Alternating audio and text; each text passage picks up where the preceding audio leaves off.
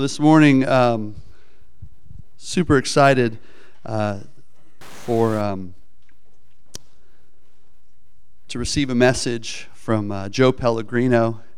Joe is the founder and president of Legacy Minded Men, an international men's ministry that seeks to help men live into their Christ-centered identity and calling and to leave a Christ-guided legacy.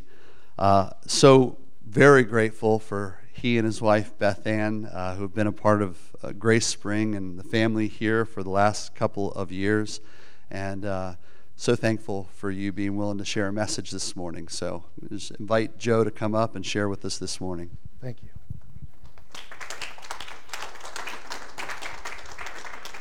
Don't clap yet.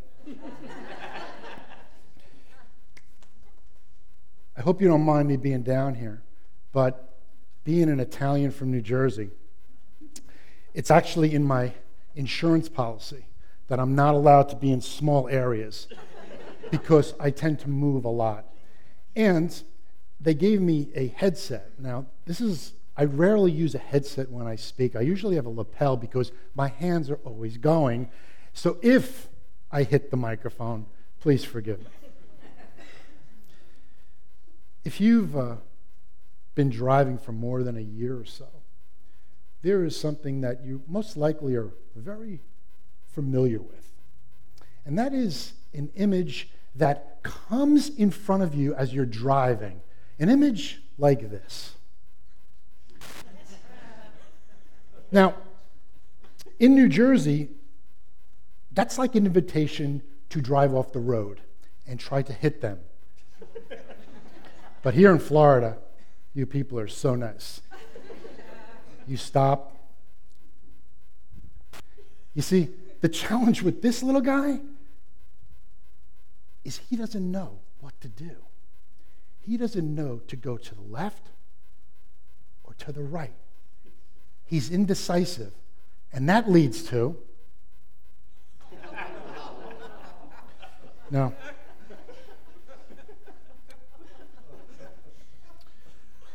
This is a flat squirrel. Everything's been squeezed out of him. And you know something? It's a sad image. But I would put to you that it's even more sad when you think about the tragedy that this represents.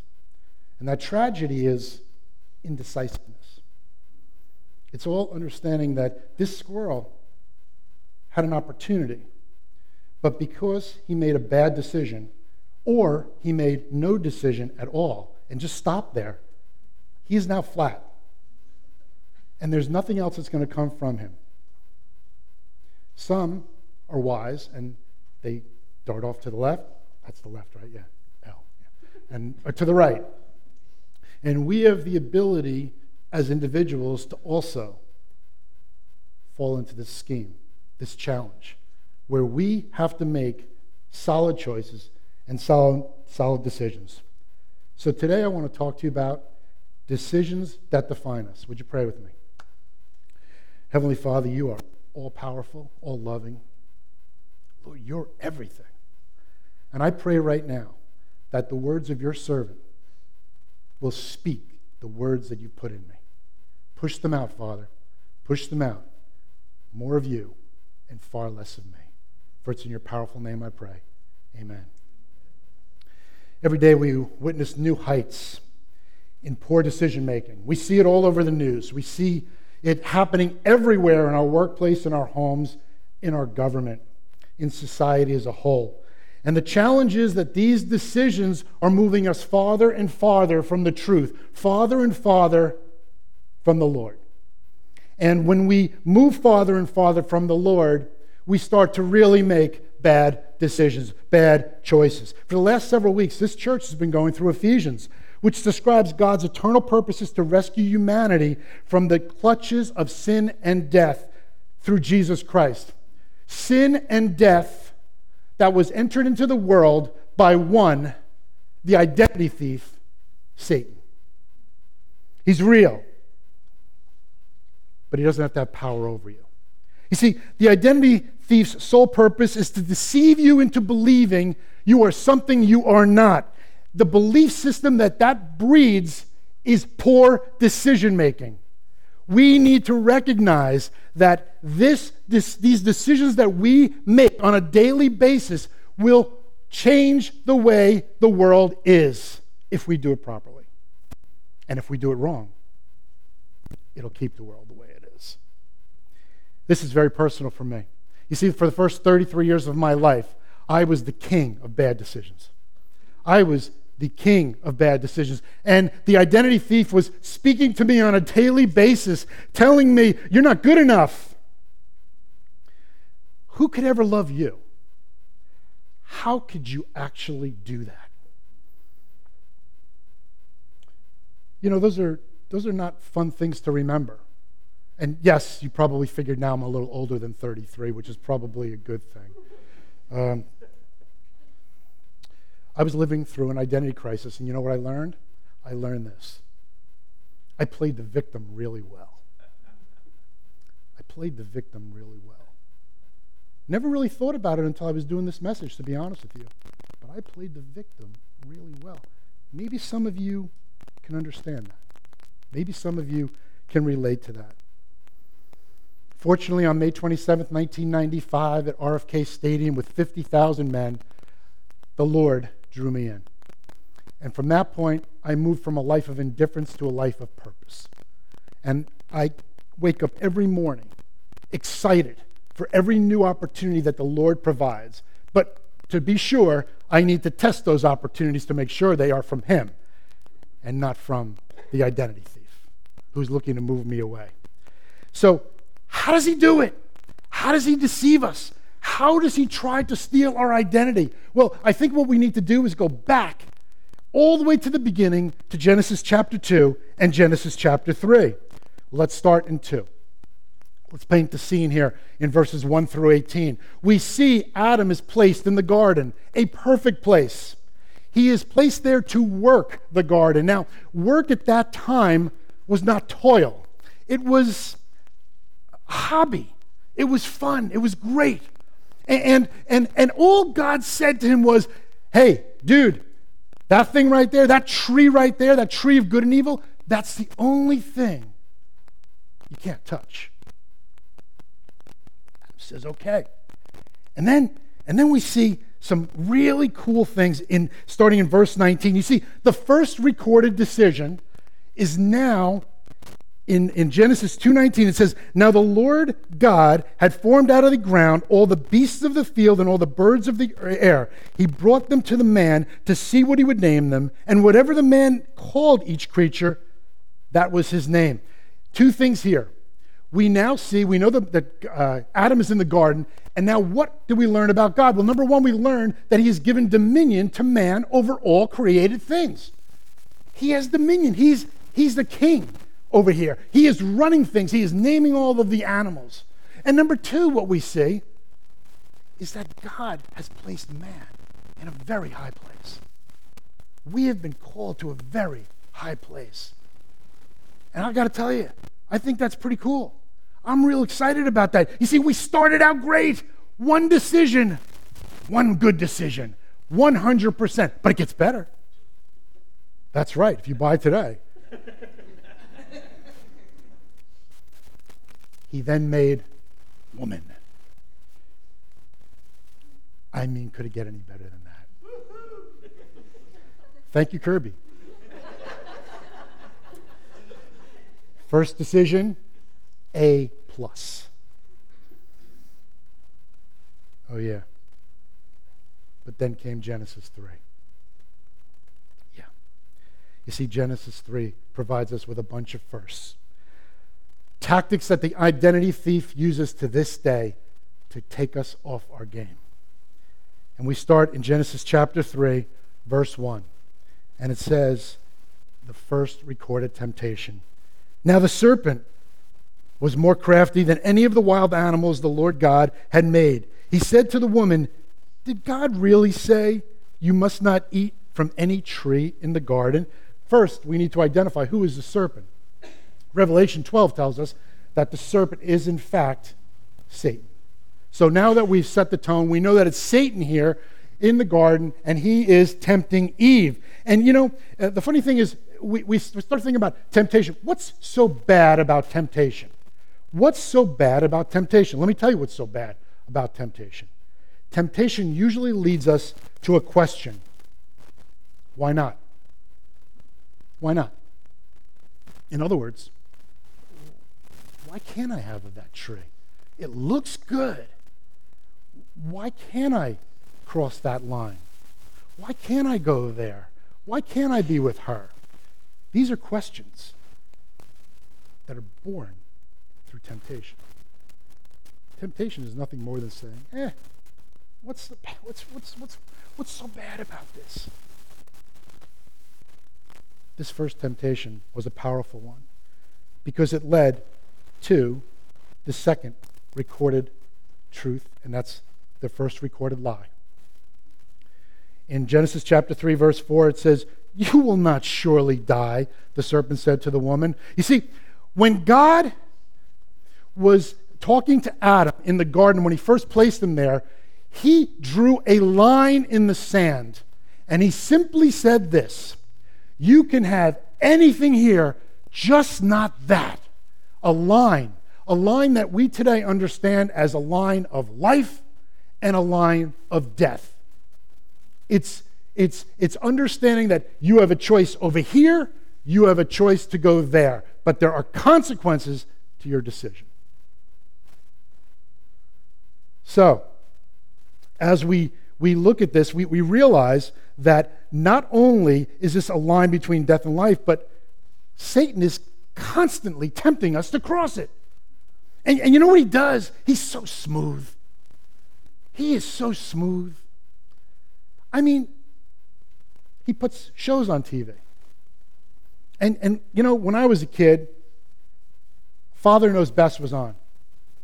And Father came to the table with full suit and tie. Mother had a wonderful dress on, always looked top of the line. The kids came and it was a wonderful thing. And in literally 2 short generations, we have gone from Father Knows Best to Father Knows Nothing. Why? Because we've been indoctrinated into the world. Yes, that's right, the church has also been sucked in. Because you see, as I look and as I speak around the country at different various locations, I recognize one thing. Just because there's a steeple does not mean they're God's people. Amen. Okay? You see, what's preached, can I tell you something? I want to be honest with you. Oh, I'm always being honest with you. It's funny, when I coach people, I always say, don't tell me you're going to be honest with me, because I'm assuming that. As I was preparing this message, I realized something. Of all the times I've spoken, I have never, ever preached on a Sunday morning at my home church. And I realized, I wonder if there's a reason for that. But I just realized that. You start thinking about things, and we in our lives, we become desensitized. And what happens is in the 70s and 80s, the words that were allowed on TV, some of it really pushed it. And it's H-E double toothpick, right? That was one word I'll never forget when I heard it. Woo! And then, what are we hearing today? You see, we become desensitized. We get pulled in. And one word leads to another, which leads to another, and it's okay. It's just a word. Or the things they talk about, the innuendos, we get sucked in. That's how Satan works. That's how Satan indoctrinates us. Clothes, for example. What's worn in church today versus what's worn in church yesterday. And it's so funny because, Adam and Eve, when they in Genesis chapter 2, they were naked and they were happy. Think about this. They were naked and happy, and of course they screwed it all up. And then we had to put clothes on now. But think about it. You never have to worry about what you're going to wear. You never have to worry about, competing with somebody else with the clothes. Oh, she's wearing this, so I got to go to that store and get that. They screwed it all up on us. But you know what?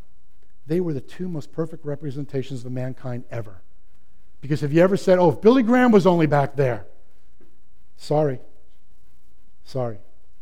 We are human, and we screw up, and that's why we need a Savior. Amen? Amen. So, we then go to the first recorded human sin. When the woman saw that the fruit of the tree was good for food and pleasing to the eye, and also desirable for gaining wisdom, she took some and ate it. She also gave some to her husband who was with her, and he ate it. Eve made a decision here to trust Satan, which means she turned her back on God and she took the fruit. So can I ask you a question? Who sinned first? Who sinned first? Come on. Who sinned first? Eve. Oh, come on, say it. Say Eve. Say Eve. Well, you're wrong. You see, in Romans chapter 5, verse 12, it says this. Therefore, just as sin entered the world through one man and death through sin, and in this way death came to all men because all sinned. You see, Adam sinned first. Now, Eve took the apple or the fruit. So why is Adam getting blamed? Well, folks, as Brian mentioned, I'm the president of Legacy Minded Men. I founded it 12 years ago because I was sick and tired of looking at weak men. And I personally believe that the greatest problem in the world today is men who have abdicated their role as leaders, husbands, and fathers. That is the core issue of every major problem in this world today. You could draw it back to a man. Yes, I am one, and I accept that responsibility. But at the same time, I accept the responsibility of changing things. And I recognize that as you look and you think about this statement, why was Adam the first one to sin when he did not bite that apple first? Here's why. He stepped back and allowed his wife to do something he knew was wrong. Remember something, Eve was not there when God said, you can't eat of that tree. It was Adam alone at that point. And therefore, he knew what was right, and he still allowed his wife to be taken in. Guys, there is no difference today. We need to protect our wives. We need to be there for them. And when we see something is going to happen, something wrong, we need to step in because that's who God made us from the beginning of time. Now, I'm as guilty as you other guys. I screw up that as well. But be mindful of it because we see that because of our inaction, there was an action that changed the history of mankind. Then we see the first recorded curse, or should I say curses. There was actually two. The first one is Satan will eat dust and be crushed. You see, God said to the serpent, because you've done this, cursed are you above all the livestock and all the wild animals. You will crawl on your belly and you will eat dust all the days of your life. And I will put enmity, which is animosity, violence, anger, between you and the woman, and between your offspring and hers. He will crush your head. That's a fatal blow. And you will strike his heel. This is a picture of the cross, folks. This is the picture of the cross. You see, Jesus had to go to that cross because of all the sins, because we recognized we were naked. He had to go to the cross. And he died a temporary death so that we can live an eternal life. But Satan was given the fatal blow. However, let's be real. He still roams this world.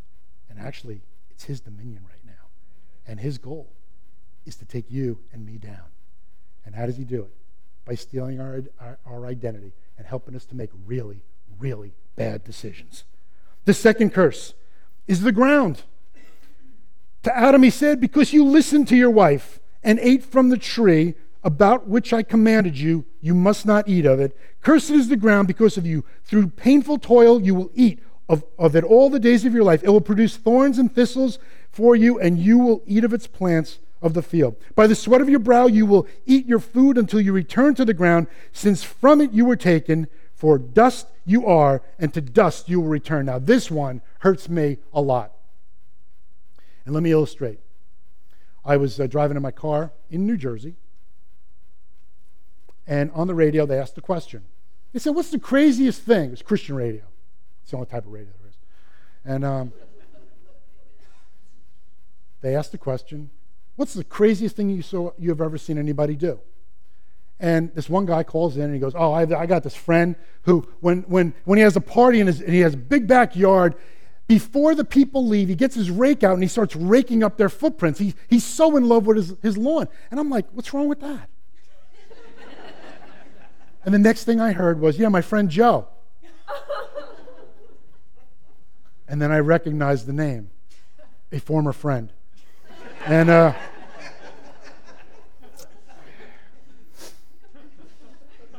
so I would cut my lawn like everybody else, right? And what I would do is go to the back window, get a glass of iced tea, and I'd stare at it for about 2 or 3 hours, looking at the perfect lines.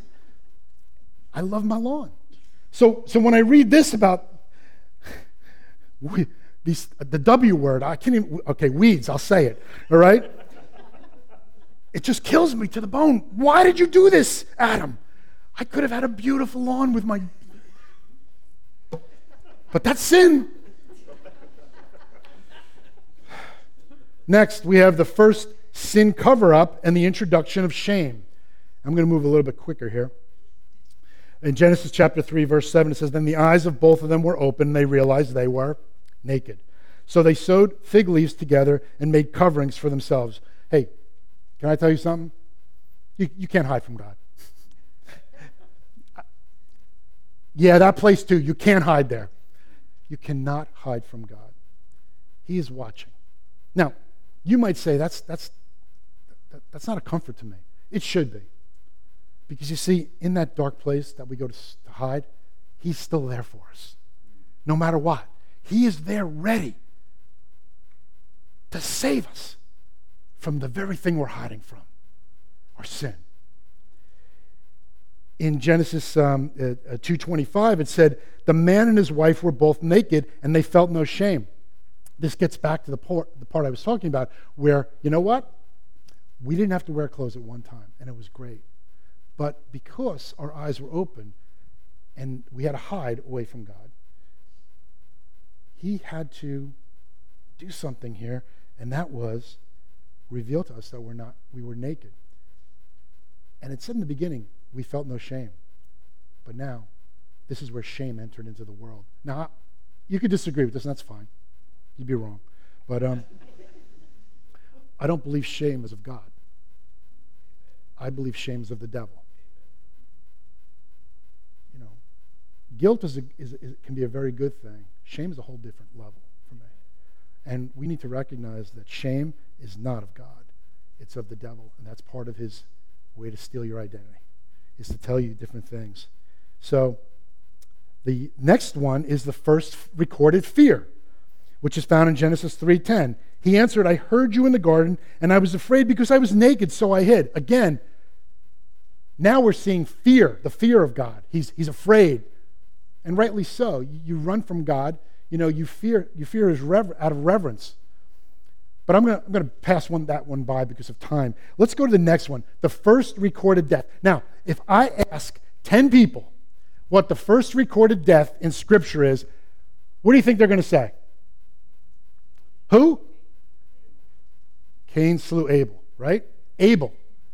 Now, if I ask the question, what is the first recorded human death, you would be right. But did you know that there's a death before that? Let's go and let's see what it says. It says, this is Genesis 3:21, the Lord God made garments of skin for Adam and clothed them. Skin. Where do we get skin from? Animals. When you shed skin or you rip skin apart, what comes out of that animal? Blood.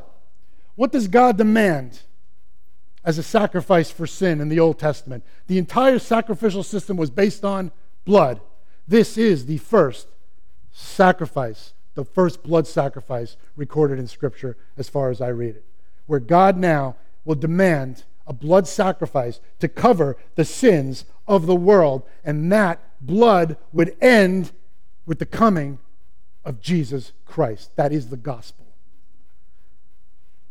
His blood, his final drips, covered all of our sins, past, present, and future, if we put our trust in him. That is the gospel. That is the good news. Okay, so what happened? What happened? We recognize Adam and Eve moved from a place of trust and personal relationship to an empty place of deception and trick mirrors. It's so funny this morning. I was getting dressed, and my daughter's got this full, gigantic mirror in her room. And I went and I walked in front of it, and I came away and I just smiled, and my wife was coming out, and I said, I think there's a trick mirror in her room. She said, what? I said, yeah, every time I go there, I feel thin and I look good. And then I look in the regular mirrors, and then it's like, it's not the same. So it's like, it's a trick mirror, and I think that's what happens when we turn our back on the Lord. We can say whatever we want, but we're looking into a trick mirror, because that mirror is not reflecting the truism of God, the truism of Christ. Bruce read this earlier. It's my favorite verse. Yes, it's a famous verse. It's Proverbs chapter 3, verses 5 and 6, which says, trust in the Lord with all your heart and lean not on your understanding. In all your ways acknowledge him, and he will make your path straight. So we went from the perfection of Genesis chapter 2 to the mess of Genesis chapter 3. One chapter that changed human history. Now think about it. All this was set in motion by a single decision.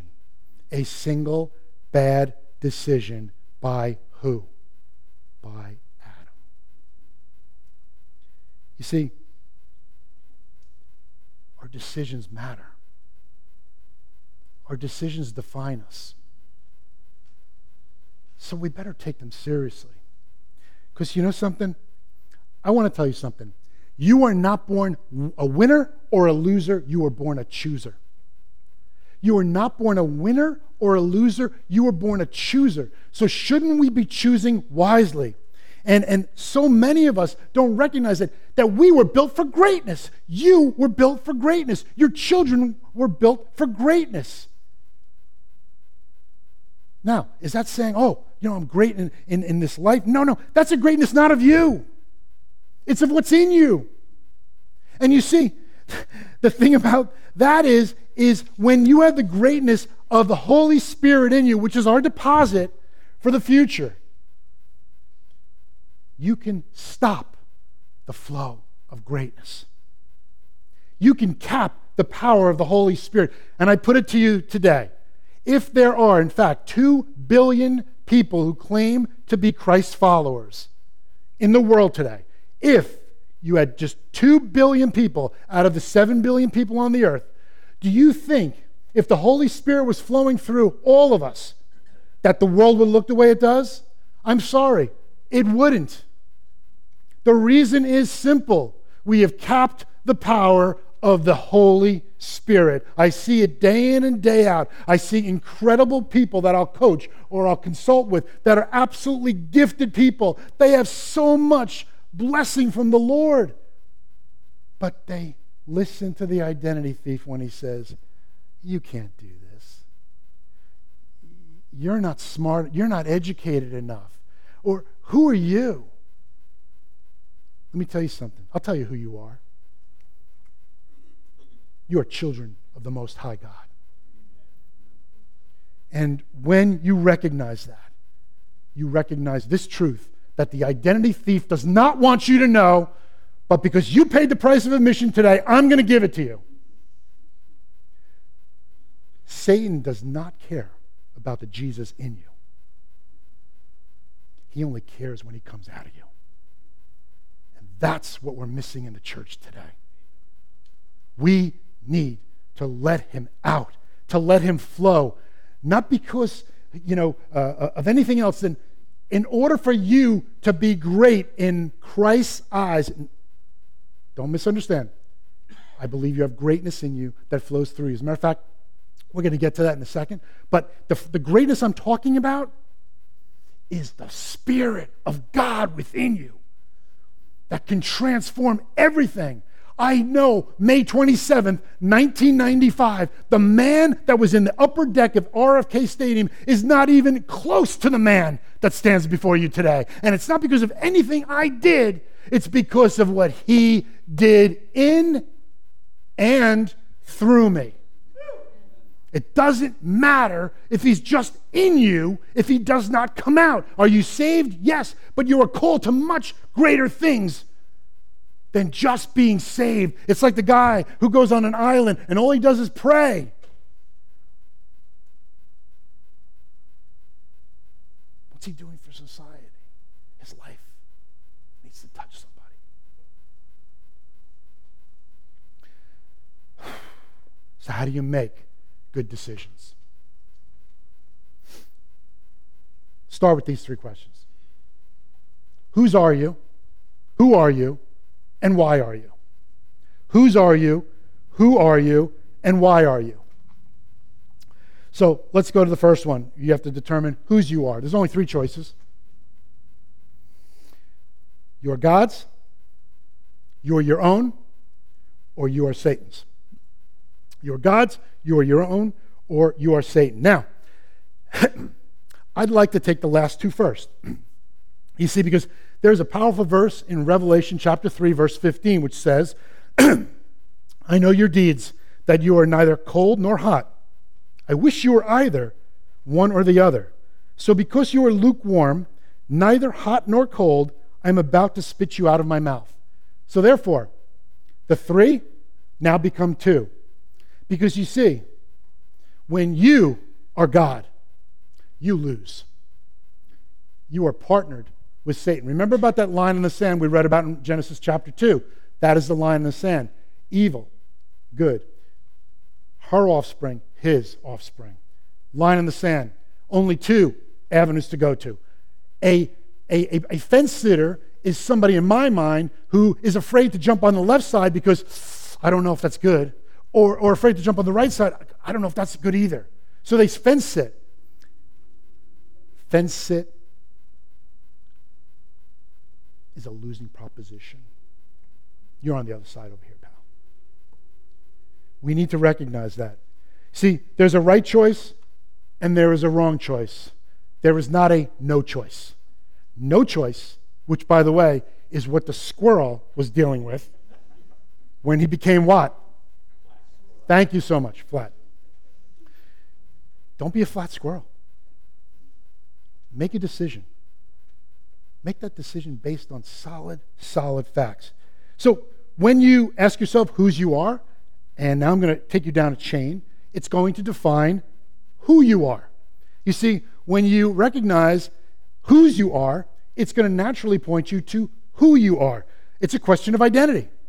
Who are you? Remember, the identity thief is out there and his sole role is to steal the very identity, you ready? That God built specifically for you. He built an identity for us and he's out to steal it. And we need to recognize that there is an identity crisis all over this world, which leads to chaos. What are we seeing in the world today? Chaos. Because we don't know who we are. And we don't know where we've been. Because we see, revisionist history is becoming very popular today. We don't know who we are anymore. And the quickest way for an identity thief to steal who you are meant to be is by taking away where you've been.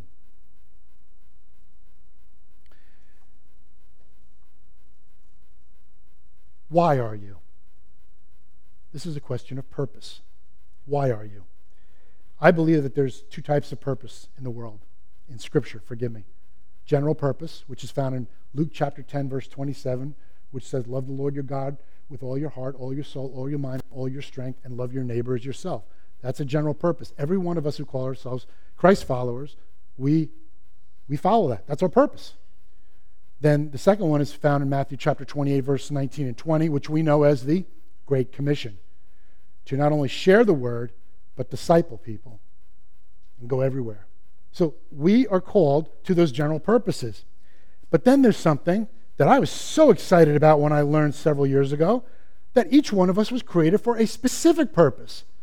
So if we're all created for one general purpose, which the body of Christ comes together, we work together, but then there's a specific purpose which is found in Ephesians chapter 2, verse 10, which says, you are God's workmanship, crafted in Christ Jesus, to do good works, which I prepared in advance for you to do. Did you get that? That means the creator of the world, who we already know has given dominion to man, has come to you and he said, I created you for greatness, but a greatness that is not of you, but a greatness that is in you. But in order for that greatness to flow, you need to take the cap off and let it flow. Remember, it's what comes in needs to go out. What comes in needs to go out. And he will do this regardless of where you've been.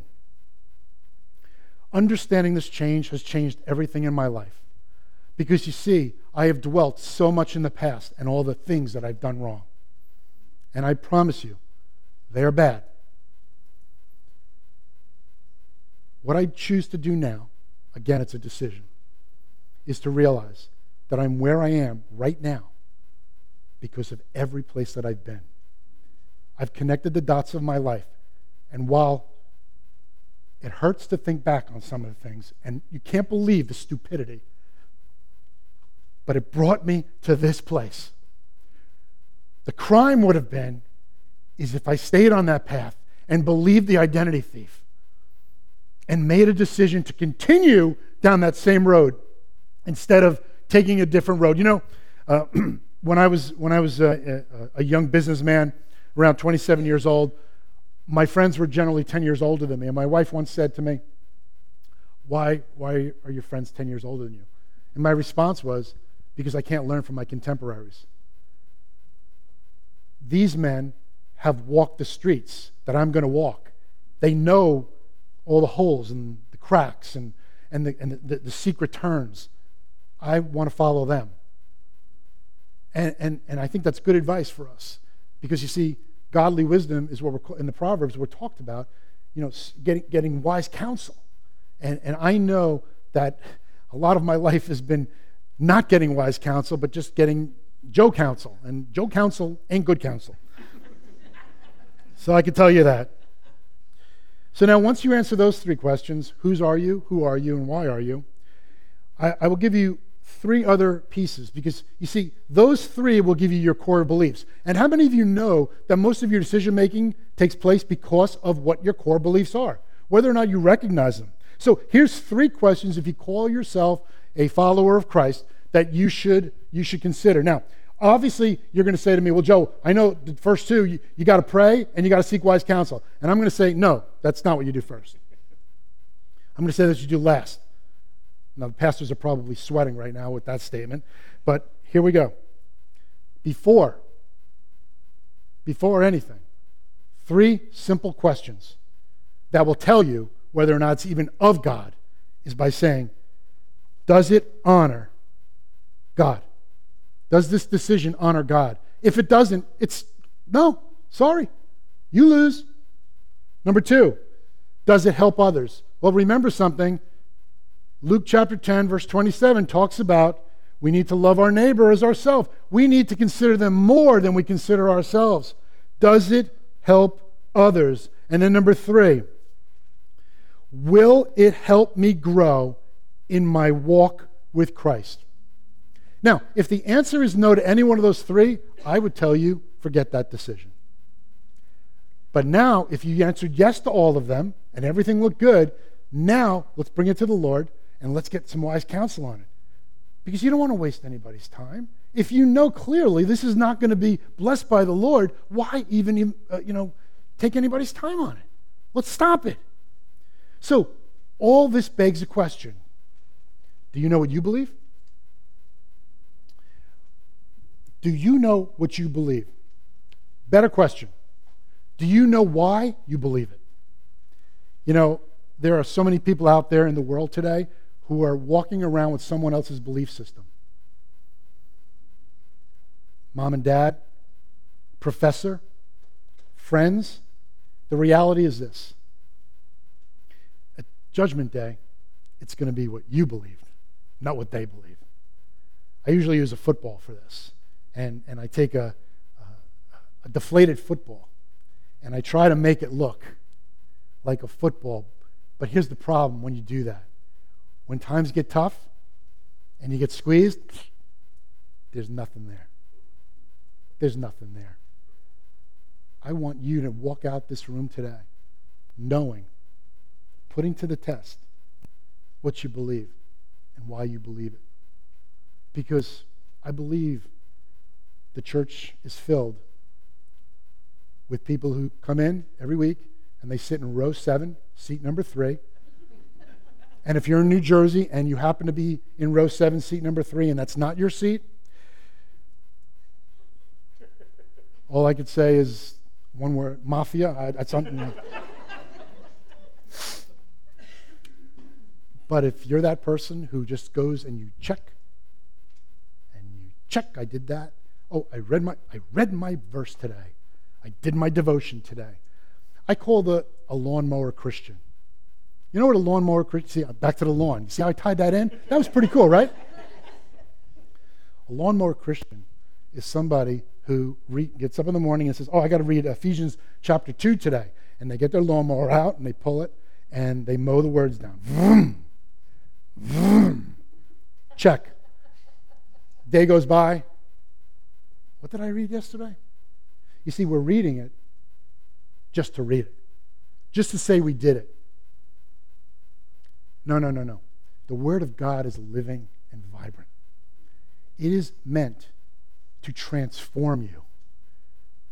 By being a lawnmower Christian, those words are never going to jump off the page. We need to receive the Word of God through a prayer, asking, Lord, open my eyes to what I don't see. How many of you have ever read a line in Scripture 1,000 times, and you're like, what does this mean?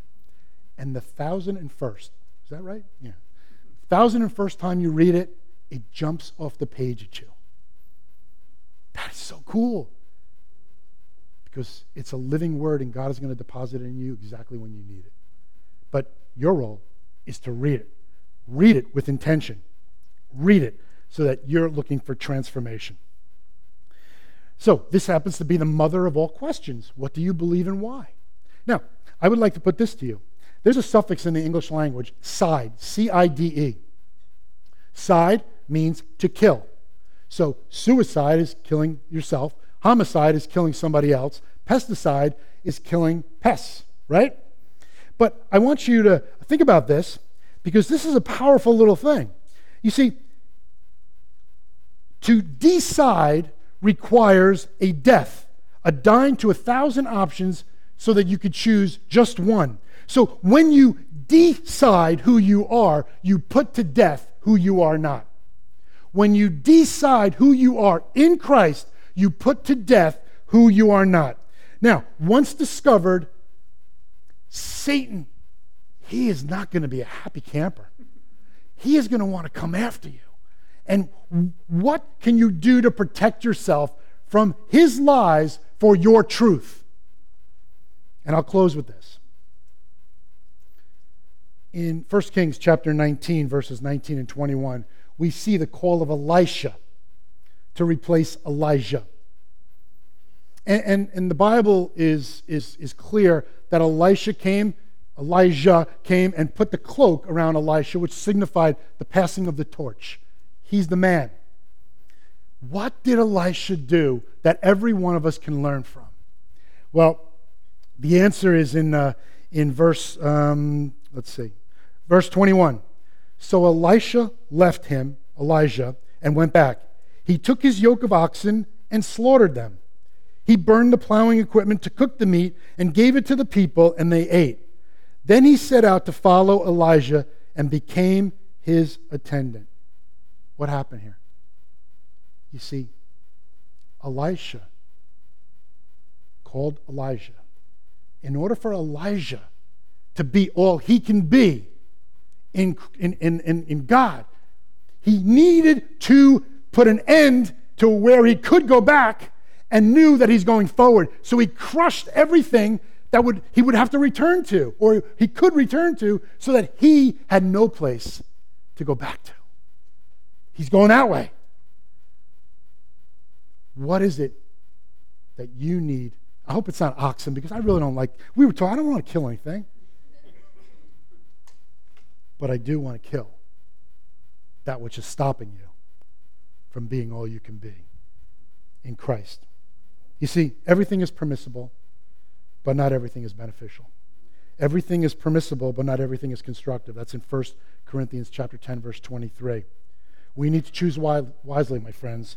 Our decisions need to reflect whose we are, who we are, and why we are. And make no mistake, each one of us is who we are today because of decisions we've made.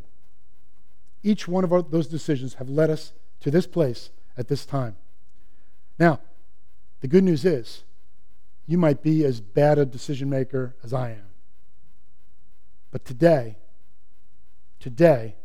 can be a turning point. Today, you could start saying, no, I'm not going to continue doing this, because we know what the definition of insanity is, doing the same thing over and over again and expecting different results. No, today I'm going to stop. I'm going to seek the Lord's counsel. I'm going to seek wise counsel. I'm going to recognize that I am His. I'm going to recognize that I was built for an identity, and I recognize I was built for a purpose. And I'm going to put that into action. Because when you don't take your decisions seriously, you're leaving a lot on the table. You know, whenever you pass a cemetery, you ever think about this? How many books are buried there? How many serums that were never created are buried there? How many visions were never launched because people took them to the grave because the identity thief told them they couldn't do it? Well, can I tell you one thing? I'm an identity restorer. I'm a dash enhancer. You know what a dash enhancer is? Somebody who you look on a what do you call the thing in the cemetery? Headstones. That's what we're called. And you've got the birth date and you've got the death date. And then there's a dash. The birth date matters not. The death date matters not. It's the dash that matters.